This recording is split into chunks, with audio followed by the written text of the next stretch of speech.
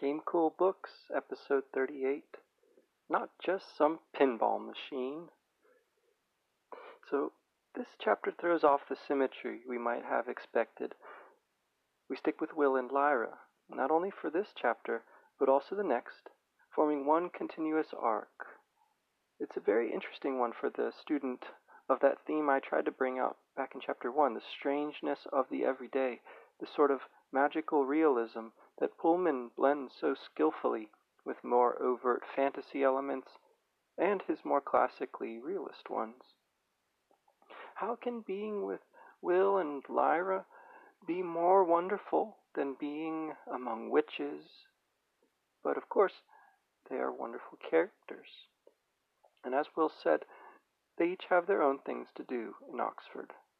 And so within this long chapter, Trepanning, the narration jumps back and forth between them, just as we've jumped between Will's world, the haunted Cittàgazze, to Lyra's world, the narration that is, and now back to Will's. I also love that this chapter harps on chronology a bit, and money too, in a few different ways, and reading and writing, and identity and trust, of course. But alongside those, time comes up in some interesting ways. And it's something that helps to establish the time period of the story. For instance, when Will uses a public payphone to call the lawyer's office. Apparently, Mr. Perkins sends money every 3 months. 3 months. And as Will has a simple question for him, whether his father is alive or dead, and where he might be, he expects a simple answer. But maybe to expect a simple answer from a lawyer is hopelessly naive, and indeed Mr. Perkins comes back with questions which seem calculated to diminish Will's authority. He seems to be seeking ample reasons not to tell Will what he wants to know. He asks him for his age, his location, his mother's state, and his absence from her. And then finally, the phone line itself is an unreliable guarantor of his identity. This all militates irresistibly toward Will being unable to learn what he could have found out in moments by asking Lyra. He invents a reason himself not to visit the office, since the lawyer, based on his suspicion, probably already knows he's wanted by the police, or at any rate he will soon. And that bus that he has to catch to Nottingham lends urgency to his final appeal to the solicitor. And at last, it emerges that he wouldn't have been able to tell Will much anyway because he doesn't know. No one does. About whether his father is alive or dead or where he is. All he can say is that he left instructions to pay out that money from a family trust. That money, it's unclear whether it's inherited or a fortune that John Perry amassed as a Marine. Somehow I doubt that. But then he vanished. And thus Will gets a clue to where to look next. As the lawyer says, it's a matter of public record. And so, if he can find some newspaper stories from the time, which were told us about 10 years ago, he also knows now roughly where John Perry disappeared. He was in the far north, Alaska, rather than Svalbard. The last thing he says is, "Why don't you..." But then he's cut off by that unreliable phone line. The dial tone purred, cat sound, the way the story moved ahead before with help from a cat. In a motif we'll see repeatedly, Will stops himself from dialing his mom. Instead, he writes to her. And that's what the lawyer suggested he do for him, but he does it in a rather different way. He sends not a formal letter, but a postcard, the view of the city. His tender note that he holds to him for a minute before putting it in the mailbox, so snail mail, makes him a parallel to the letters that he still hasn't had a chance to read, those that he committed murder to protect. Then he hides in plain sight. As we're told, he's even proud of his skill, just as Lyra is proud of her lying. Like Serafina Pekkala aboard the ship, he becomes part of the background, pretending to be doing a shopping survey, while really looking for the public library. Again, as the chapters so far have moved back and forth between worlds and characters there, so this one cuts between Lyra and Will. It's worth paying attention to the differences in the narration that go along with this, and there are certainly more levels to watch for than just the two. Meanwhile, Lyra was looking for somewhere quiet to consult the alethiometer. In her own Oxford there would have been a dozen places within 5 minutes' walk, but this Oxford was so disconcertingly different, with patches of poignant familiarity right next to the downright outlandish. Why had they painted those yellow lines on the road? What were those little white patches dotting every sidewalk? In her own world, they had never heard of chewing gum. What could those red and green lights mean at the corner of the road? It was all much harder to read than the alethiometer. So even within there's a parenthetical sentence that indicates for us what those white patches are supposed to be, the chewing gum. Again, it seems we are assumed to be readers from Will's world, and that's fair because that's the world that we're in as we're reading the book. But somehow we also get to see from Lyra's perspective, and it is a perceptive one. That last line there too, that it's much harder to read the alethiometer, I take to be, as much as anything, letting it be a hint to us to do our best reading here. And of course the alethiometer is unusually hard to read here because she has to find somewhere quiet. There are people everywhere in this world. There's also her own memories to contend with. There's shades of Lyra's Jordan, that chapter, in the first book, though Jordan College itself is inexplicably missing. There's a few scenes here that we'd want to go back and add to that imaginary video game of ours for climbing St. John's College gates with Roger to set off fireworks, and that stone at the corner of Cat Street with Simon Parslow's initials, SP. We've been told she isn't an imaginative child, but here she is, imagining mysteries like the existence of a doppelganger Lyra in this world, and that makes Pan shiver before she gets back to looking around for a place to read.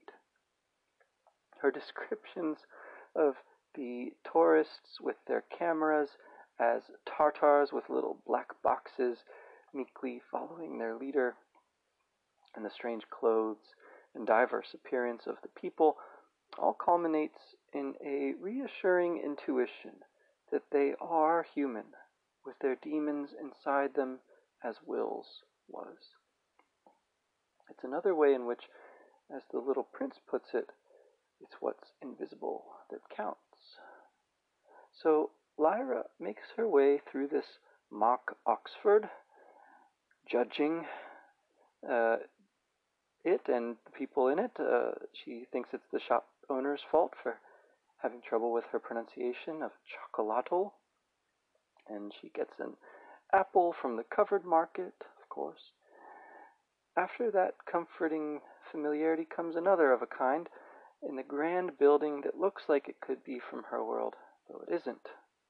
Turns out it's a museum, like the Royal Geological that she, in her London with Mrs. Coulter, visited.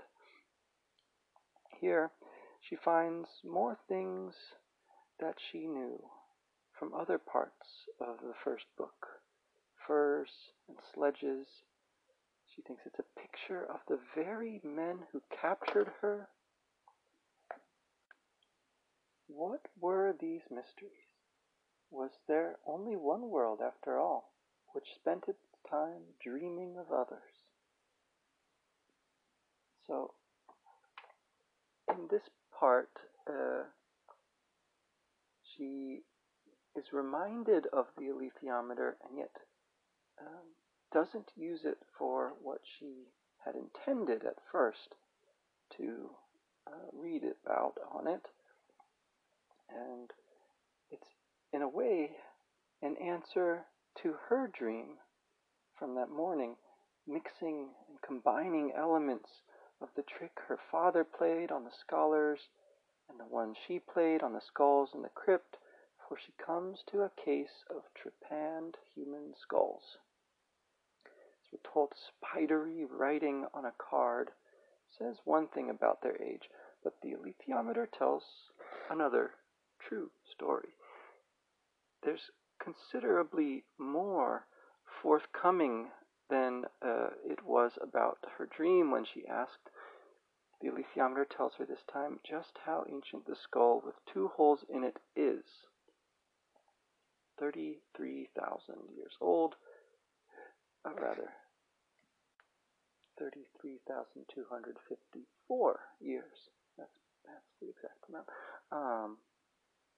And that the purpose, as Lee Scoresby said, was to let the gods into their head. This puts the consciousness of the divine penetrating human consciousness at a particular point in history, a significant data point, as we'll learn. And here the image of dusty light shining on Lyra echoes visibly for us the invisible process of questioning and learning that's going on between Lyra and the skulls and the alethiometer. But something else going on here is that she is being watched, all unaware, just as we in turn are privy to the watcher. We see him described twice. First, in full realism, we get the Panama hat, the forehead, the tongue, the hothouse plants, so you can smell the decay. That second person touch in that last bit of the description that you can smell, and the connotations of those details, the snowy handkerchief, for example, emphasize how creepy his interest in her is. We're told more than once that he notices her bare arms, bare leg, and then mops that forehead of his.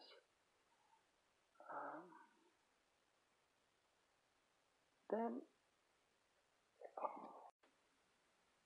that curious distinction between children and adults gets brought to our attention in another way as Lyra learns that there is more dust around the trepanned skull than the one that was killed with an arrowhead. As we know, there's more dust around adults than children, and that has to do with the quality of their attention. Then she notices the old man beside her, and he finally becomes aware of her, we're told. Her description of him, or the one we get through her perspective, is much simpler than the narrator's omniscient one, but crucially it adds one thing, that he reminded her of someone. He strikes up a conversation which emphasizes her youth, talking about hippies, which she wouldn't remember. But he also toys with her, since hippies didn't exist in their world anyway, as far as we know. Thinking how to get away, for he's already violating her personal space, his hand brushing hers over the case, he manages to keep her in the conversation by saying that he comes there a lot, and Could that be where his window is hidden? Somewhere in the museum? Could he even be responsible for having brought some of the specimens that she recognized through from their world? Or maybe that's pushing too much on the literal read of her recognition. Anyhow, she's puzzled by him, the opposites meeting in him. Pan, too, is half remembering, begs her to be careful, just as they promised that they would after the catastrophe with Roger. She thinks of the idea of a smell, Iofur Raknison's perfumed house of tinsel and mockery, to recall Yorick's verdict, and that makes a damning reflection on this mock Oxford. What foulness its prosperity conceals, just like the man in the Panama hat.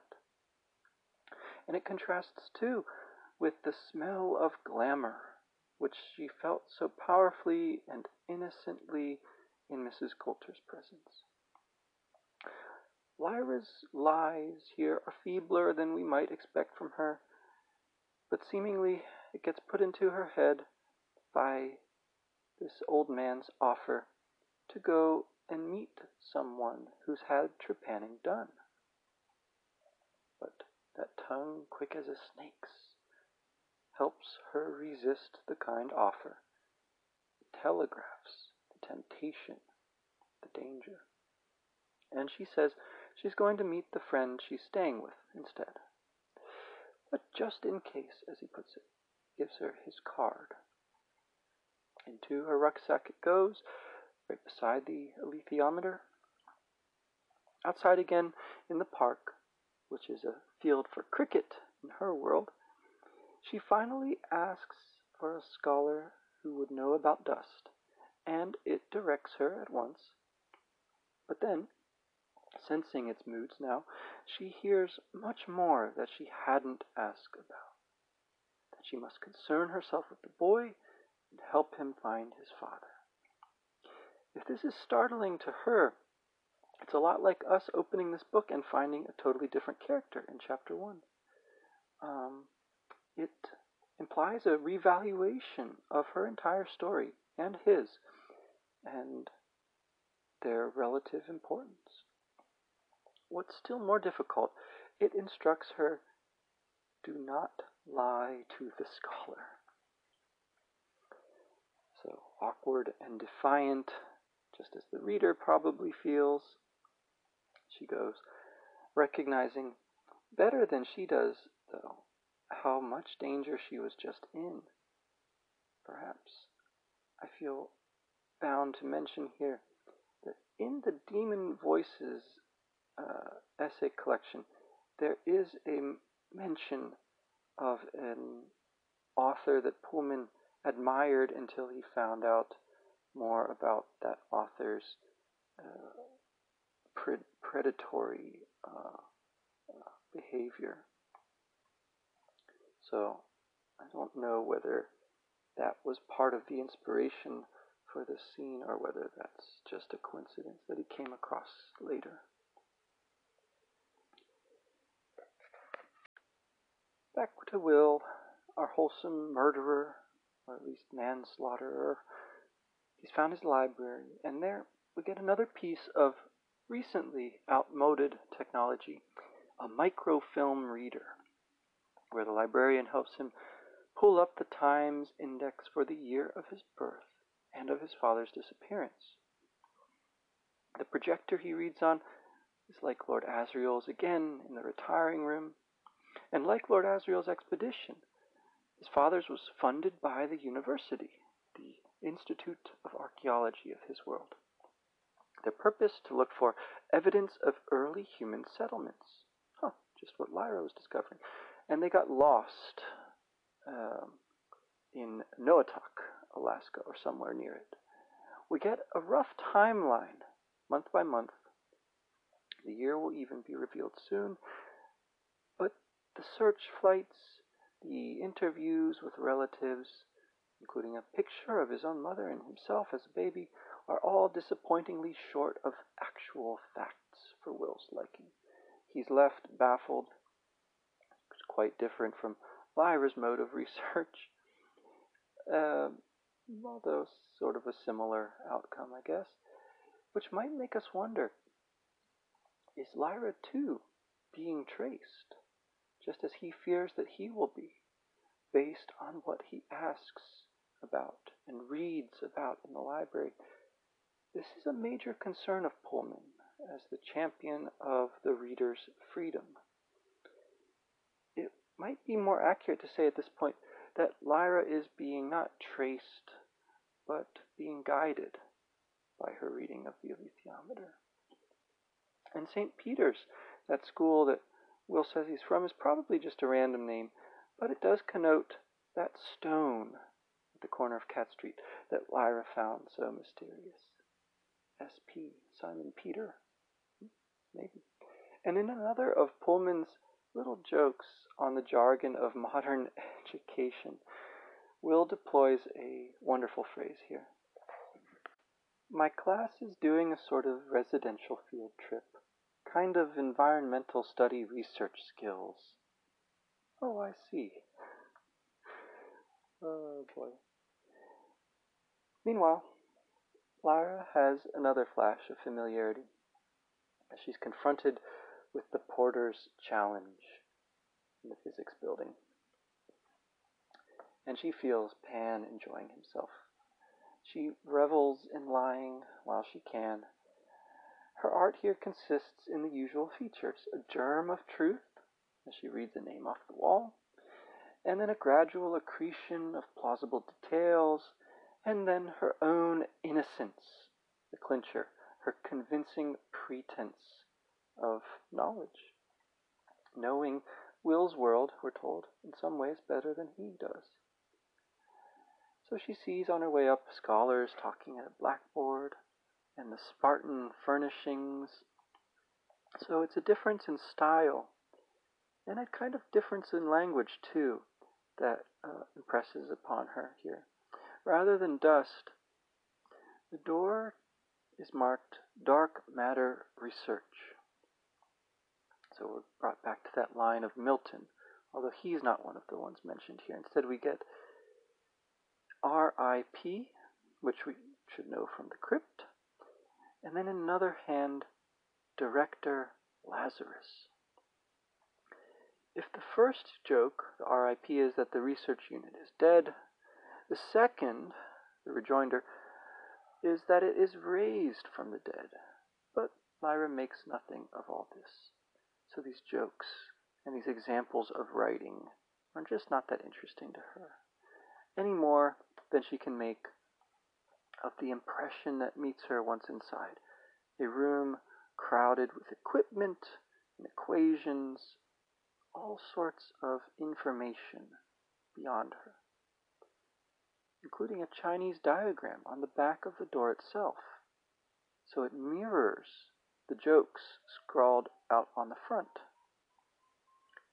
We'll learn much more about this I Ching, but a very important new character is introduced at this point, too. Apparently, Dr. Malone was actually written out of the stage adaptations of the story, and that's really a shame, I think, because she forms a really important contrast with, for one thing, the female scholars that Lyra was so dismissive of before, and that she'll reunite with at the very end of the story. But also, of course, she'll play the serpent towards the end. And we've just met the character, Charles, aka Lord Boreal, who represents a kind of evil version of that same archetypal figure. Now, this time Lyra forbears judgment of finding a female scholar. This is, after all, a strange world. Her impression of the computer is a marvelous contrast to the alethiometer, which will be making its appearance again soon. She sees an engine with letters of the alphabet laid out on grimy blocks in a tray. To the scholar's question, of course, who are you? She obeys the alethiometer and tells the truth with much effort. The woman is described as a little older than Mrs. Coulter, with red cheeks, wearing jeans, those canvas slacks that everyone wears in this world. She calls Lyra the second unexpected thing that's happened. And it's a play on all the doubling that goes on in this chapter. She introduces herself as Dr. Mary Malone, so her name recalls, of course, the Virgin Mary, and aloneness. Both of these qualities, more or less, will be brought out later. As expected, the word dust means nothing to her, so Lyra has to explain. You might not call it that. It's elementary particles. In my world, the scholars call it Rusakov particles, but normally they call it dust. They don't show up easily, but they come out of space and fix on people. Not children so much, though. Mostly on grown-ups. And something I only found out today. I was in that museum down the road, and there was some old skulls with holes in their heads, like the Tartars make. And there was a lot more dust around them than around this other one that hadn't got that sort of hole in. When's the Bronze Age?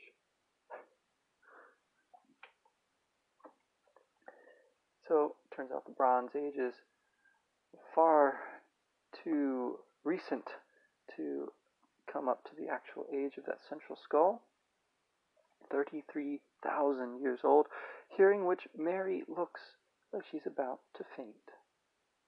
Her questions spill out. She asks who, no, where, and then what, and then how. And Lyra sighed, for a lie would be so much easier for the scholar to understand. Of course, another world doesn't make sense to say she's from, so she goes with that vague somewhere else, the same answer that she gave to Angelica.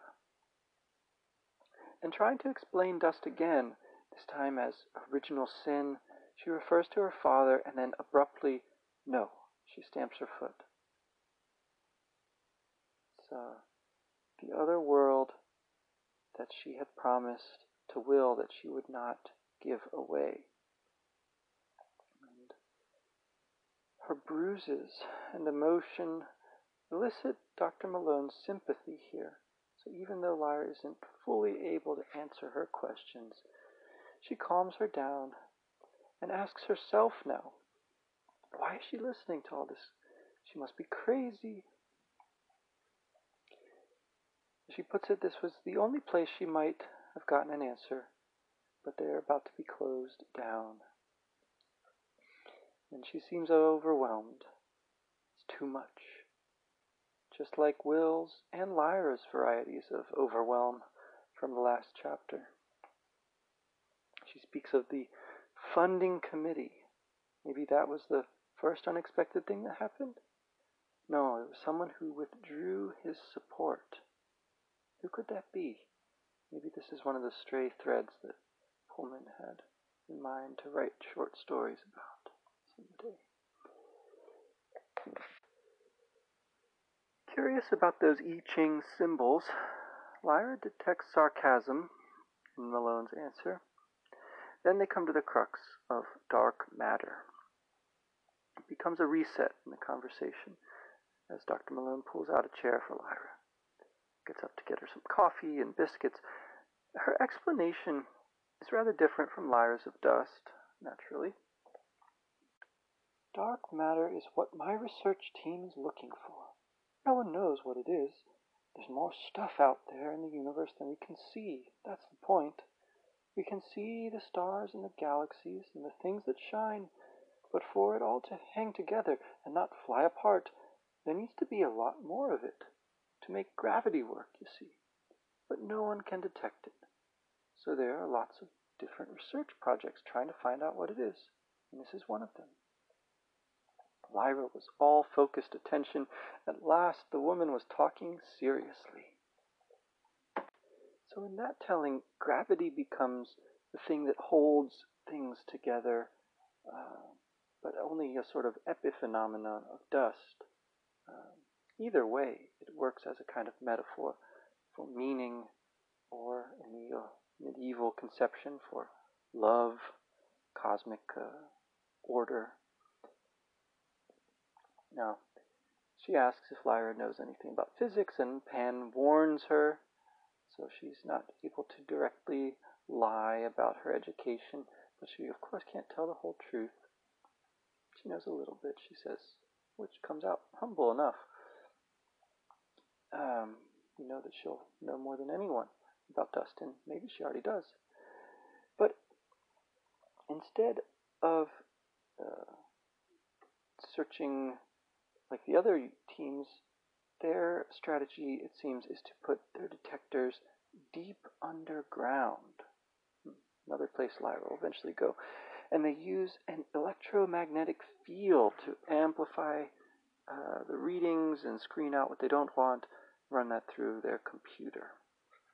So maybe that whole lovely exchange about Amber and Electrum in the previous chapter was in some sense a setup for this much more mundane use of the term. So this is sort of what Mary Malone asks. Why is she saying all this? Why, when this is so strange? She feels crazy and, again, yawns with exhaustion. Our particles are strange little devils, make no mistake. We call them shadow particles. Shadows. You know what nearly knocked me off of my chair just now when you mentioned the skulls in the museum. Because one of our team, you see, is a bit of an amateur archaeologist, and he discovered something one day that we couldn't believe. But we couldn't ignore it because it fitted in with the craziest thing of all about these shadows. You know what? They're conscious. That's right. Shadows are particles of consciousness. You ever heard anything so stupid? No wonder we can't get our grant renewed. She sipped her coffee. Lyra was drinking in every word like a thirsty flower. I think there is a simile, if not that exact one, and something very similar that Pullman uses in his discussions of education about students' need of stories. And then she refines her formulation a bit, that you can't see them unless you expect to. And then she finds what she's looking for, a scrap on which someone had written with green pen. She read, "Capable of being in uncertainties, mysteries, doubts, without any irritable reaching after fact and reason." You have to get into that state of mind. That's from the poet Keats, by the way. I found it the other day. Who knows? Maybe that writer with the green pen is Pullman himself.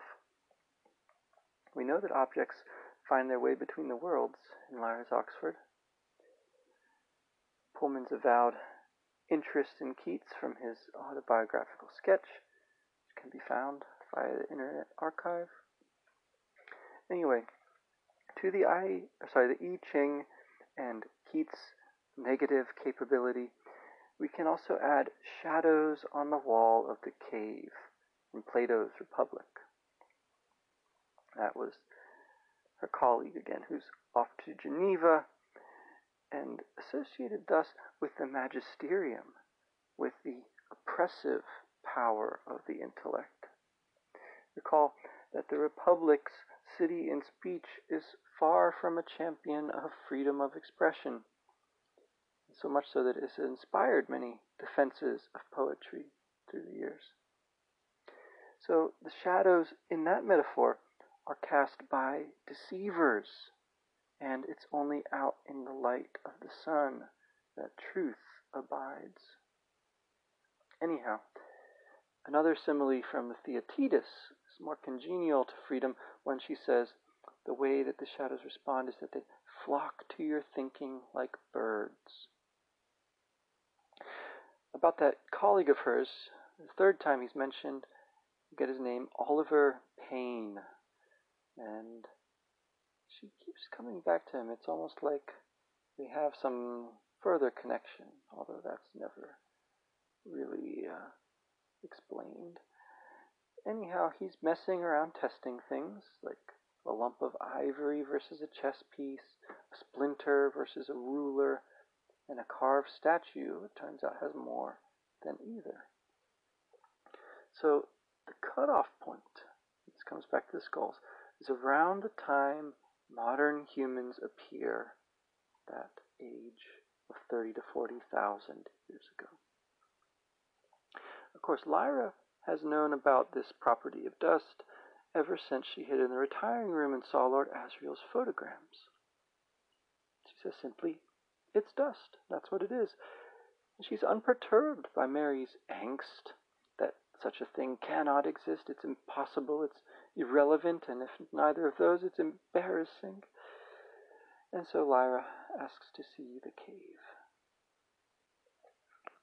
And this is yet another meaning of the word to see. When you say it in that sense, and Mary Malone doesn't get this at first, you don't mean just get to see it with your eyes, right? How it's glowing and empty and gray, how there's all these electrodes for reading brain waves. But when she says, let me see it, it's like asking for a toy, or to get to hold, to get to see it, and get to know it in that sense. Lyra insists she knows what she's doing, and Mary says, I wish I did. She says you can't just come in here and have a go like a pinball machine. But it was precisely through such serious play that she and her colleague learned about the chess piece and the time cut off, and that Lyra found her way into the retiring room and learned everything that she did since then. She remembers she needs to tell the truth. That word aletheia, Father Coram taught us, means truth. And she brings out the alethiometer. Mary Malone is struck by the weight of it, this gold, this work of art, which does what her cave does. It brings together the test subjects and the testing equipment, so to speak. It's a fortune-telling game they're playing now. Lyra is much more honest about this time than when she tricked Iofur. And so it's more like the scene at the witch consul's house, actually. She demands that Mary ask her a question. And eventually she does. She asks what she was doing before she got into this line of work. We get the full story much later, when she's playing the serpent. And she is, in this case, tempted by Eve. It's a reversal. But for now, we just learn that she used to be a nun, which is a shock to Lyra, of course, from her world, where such a thing could never happen, a nun leaving the convent. And yet again, we get that image of dreaming. Mary says she must be dreaming. If so, it's like Lyra at the start of the previous chapter. It's like Lyra's insight about worlds, dreaming, and like being in someone else's dream. Mary says, let's carry on. So, that electrical hum that comes in reminds Lyra of the sound of Bolvangar with its silver guillotine. She takes comfort in Pan's presence, which is still something she hasn't been fully forthcoming about. The wires might make us think, too, of Lord Asriel with Roger. For all these ominous warnings or hints, once Lyra is all hooked up and the room is full of shadows, we get one more, maybe a little more of a stretch, but it's still, I think, the reference is here to the glass darkly of Corinthians. She sees her reflection in the cave. The experiment that she goes with is to pretend that she's asking the alethiometer. What does this person know? What is she asking? And so it's much like Father Quorum's final question for Dr. Lancelius. What question should I ask you? Essentially. There's another interesting thing going on in their sort of mutual unawareness here. Mary is unaware of Lyra's fear in her excitement, and Lyra is unaware of that excitement as she's so focused on her reading and her questioning. We get the image of the curtains of the aurora and the display, and recall that that's what Roger saw in Lyra's reading of the alethiometer after Yorick's combat. There was that flock of birds again from the time that she was beginning to read. She felt the same sense as of trembling on the brink of understanding. So it's like learning to read the alethiometer all over again. It's like learning to think in a new way, although of course she's using the way that she has learned already. There's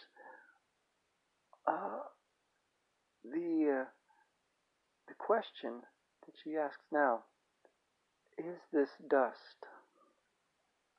And she takes the display of light and color as a yes. And maybe that's the only way in which such a question can be answered. In some sense, the entire story is a process of answering that question about the nature of dust. It can't be done discursively, but only through this kind of performance, perhaps. Anyway, Mary is astonished. She asks, "What were you doing?" And Lyra says it could be even clearer than that. They seem to be a little bit at cross purposes here. For Lyra, it is like reading a message. For Mary Malone, it's something else. Lyra says that it could be able to make pictures, the symbols that she's used to using, and she shows her, imagining the candle for understanding, the alpha and omega for language, the ant for diligence. We don't get a symbol that's necessarily about the shadows themselves or these people that she's asking about. But then the response comes, and this is the first time we have heard such a thing in a while, getting the exact symbols that the response comes in. The compasses, alpha and omega, lightning, angel, camel, garden, moon. When Mary Malone sees that, she herself becomes white-faced. So, some interesting things going on here with the language. Lyra's language is pictures, that medium that Pullman so greatly admires. And it could be made to use words, she says. That's the medium, of course, that Pullman is so masterful at. She interprets the compasses as a lot of clever figuring with numbers, the lightning for electric power. She uses that language carefully. The angel for messages, which of course is the root meaning of that word. And then the other three she takes to be pointing her towards Asia, almost the farthest east. And maybe it's the garden that makes her think it's a way of talking using sticks. She realizes now that there's lots of ways of communicating with shadows, lots of different languages under that umbrella mode of thinking, of which poetry itself is one, according to Keats. And somehow, all of this exhilaration turns to exhaustion, despair, even regret on Mary Malone's part, as she demands this time to know where Lyra is from. So there's a bit more about Lyra's understanding of what she's doing now, that she's run away from her world, from people who want to kill her, that the alethiometer she got from the master, she learned to read by herself, that there's doubts and mysteries that she intuitively understands how to manage. And then she puts it away again. A mother protecting her child. Same image we saw with Serafina Pekkala and the lost demon. The tipping point seemed to be Lyra telling Mary Malone that she was important too, according to the dust, shadows, and that somehow the I Ching is much more than just decoration. It seems that Mary might even have intuited that herself, but she's not willing to accept it at this point. She has this problem with talking about good and evil in a scientific laboratory. But that's Lyra's fundamental question of all the things she might want to know about dust. Why do they hate it so much, the church people in her world? Lord Asriel, for that matter, according to what he said to Mrs. Coulter anyway. Why do they want to destroy it? Of course, Dr. Malone has had a taste of this herself. As she puts it, it's too embarrassing. It's not serious science. It won't be something that she can put in a funding application. And that's all sort of a superficial way of saying the same thing, that there is some problem here that no one is quite able or willing to state clearly. And Lyra is the most honest about this, saying that you have to think about these things and that you can't refuse. If you're important, you have to do something, some part to play in all this. Apparently, her alethiometer, like a unsatisfactory housemaid, will not tell Lyra, the haughty duchess, quite what she wants to know. Maybe if she asks about dust, its answer is something like that flurry of light and color, something still beyond her ability to read, or in some inscrutable way, like its answer about her dream, it doesn't fully respond to her question. There's a kind of urgency now, as Dr. Malone has tonight, to figure out how to get words on the screen so she can understand the shadows. And that is, of course, not what the alethiometer had told Lyra for her to focus on, but to help the boy. Maybe these shadows are different from the dust that directs the alethiometer's hands, or if they're the same, then in some fashion this process will actually help what she and it directs her that she needs to actually do. As she's leaving, she promises to come back tomorrow to show someone else. And if it's a trap, it's too late. She's given her word. And she does what she says. So one last time, we jump back over to Will, who's been directed by the librarian to the Institute of Archaeology, and he's hearing about the Nunatak Dig.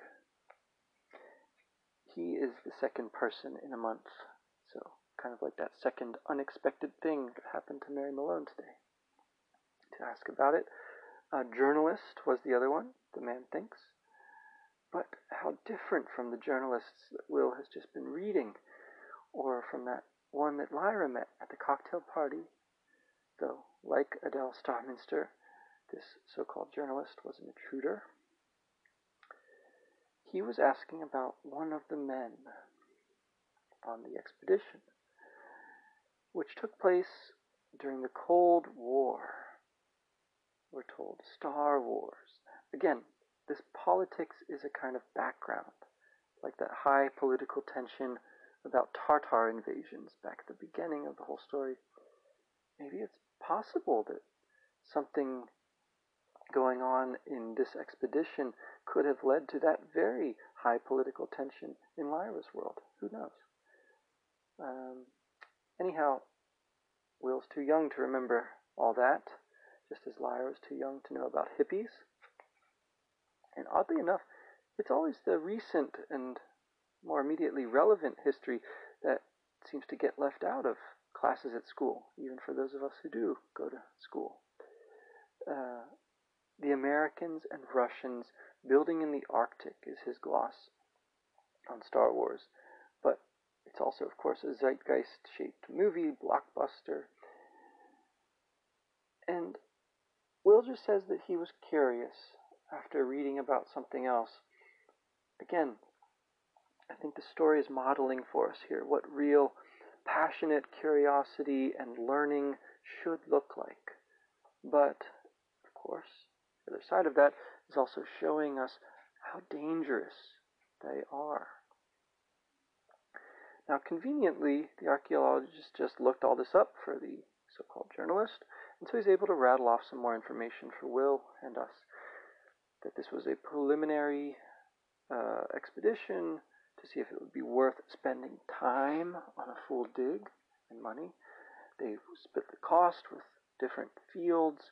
There's a physicist looking at the aurora. There's balloons. There's an ex-marine to fend off polar bears. Maybe this is another joke between the narrator and us. And also, of course, he would be there to navigate, to make camp, all that sort of survival stuff. Now, the actual disappearance, apparently, all he can tell us about it is that there was a signal that didn't come one day. That's an interesting kind of signal. It was after a blizzard, but that's nothing unusual around there. When the searchers came upon the camp, they found it intact, except for the bears having eaten some of the stores. Now that makes it sound a little bit like the world of Cittàgazze, which would put the children in the place of the bears. And I would contend that Will is a very good stand-in, actually, for Yorick Byrnison here. Now, he asks at this point, which one was it that the journalist was interested in? The explorer chap. And then he asks an even stranger question. What did he look like, the journalist? And you can't really think of a reason why he would ask that. More's the pity. But Will's been doing a lot of quick thinking today. He lets this one get by him, unfortunately. And we learned that the journalist was a big blonde man. Will recognizes by that pale hair, by that uncanniness of pallor, again, that this was no journalist. As he's leaving, he sees the archaeologist reaching for the phone, just the way this chapter opened. But in this little interlude, we see Will finally sort of wrestling with the killing that he committed. He takes cover in an art gallery, and I find that to be a very moving sort of metaphor to deal with suffering, to deal with the evil that we're capable of. We can take refuge in art, literally here. It has to do with time, too, in the sense that you can put this off only so long before it closes in. And when it does, you'll spend one of the worst half hours, at least, I would think, ever. But in that time, he finally calms down as he wrestles with the horror of what he's done. He calms down by thinking of his mother, of course. He was defending her. He was defending his home, and he has a right to that as well. He even goes so far as to call it a good thing to do, because he has to find his father And to do so, he has to protect and understand what's in the green leather writing case. And of course, he has a right to find the truth, ultimately. More than these rationalizations, though, I think it's the imagination that comes to his aid here. Those childish games of his came back to him. And he says in his mind that he'll find his father. He says, I'll find you. So there's that second person, the immediacy again. He takes heart in knowing that the papers are safe in the other world, and that gives us a pretty clear indication of what he's planning to do next, at long last. All of these examples of reading and writing that we see throughout this chapter will finally culminate in reading those letters. Meanwhile, people are moving purposefully. Actually, this sounds kind of weirdly like the streams of dust that Mary Malone will see at the very end of the series, moving purposefully. But in this case, Will has to go with them, or else he'll be caught. And he nearly is outside the lawyer's office. He finds himself almost heading in before seeing that man with the pale eyebrows going in. He sees him in the reflection in the window, like Lyra saw her face, the reflection of the cave. And with that, this portion of our tour of Oxford will have to come to an end. There, of course, is a lot of reading that might go well with this chapter, but I'll put a link to the Keats letter in particular to highlight. There's also a really excellent part of Laurie Frost's encyclopedia, where she gives some kind of walking maps of this day that Lyra and Will spend together in Oxford, or rather apart, then they come back together. There's a pretty strong indication that the museum that Lyra visits is the Pitt Rivers, and that Will visits is the Ashmolean. I guess we'll have to ask someone who actually lives there, or who at least knows about these places, to give us some more insight on that. So hopefully we'll get a chance before too long. Thanks again for listening.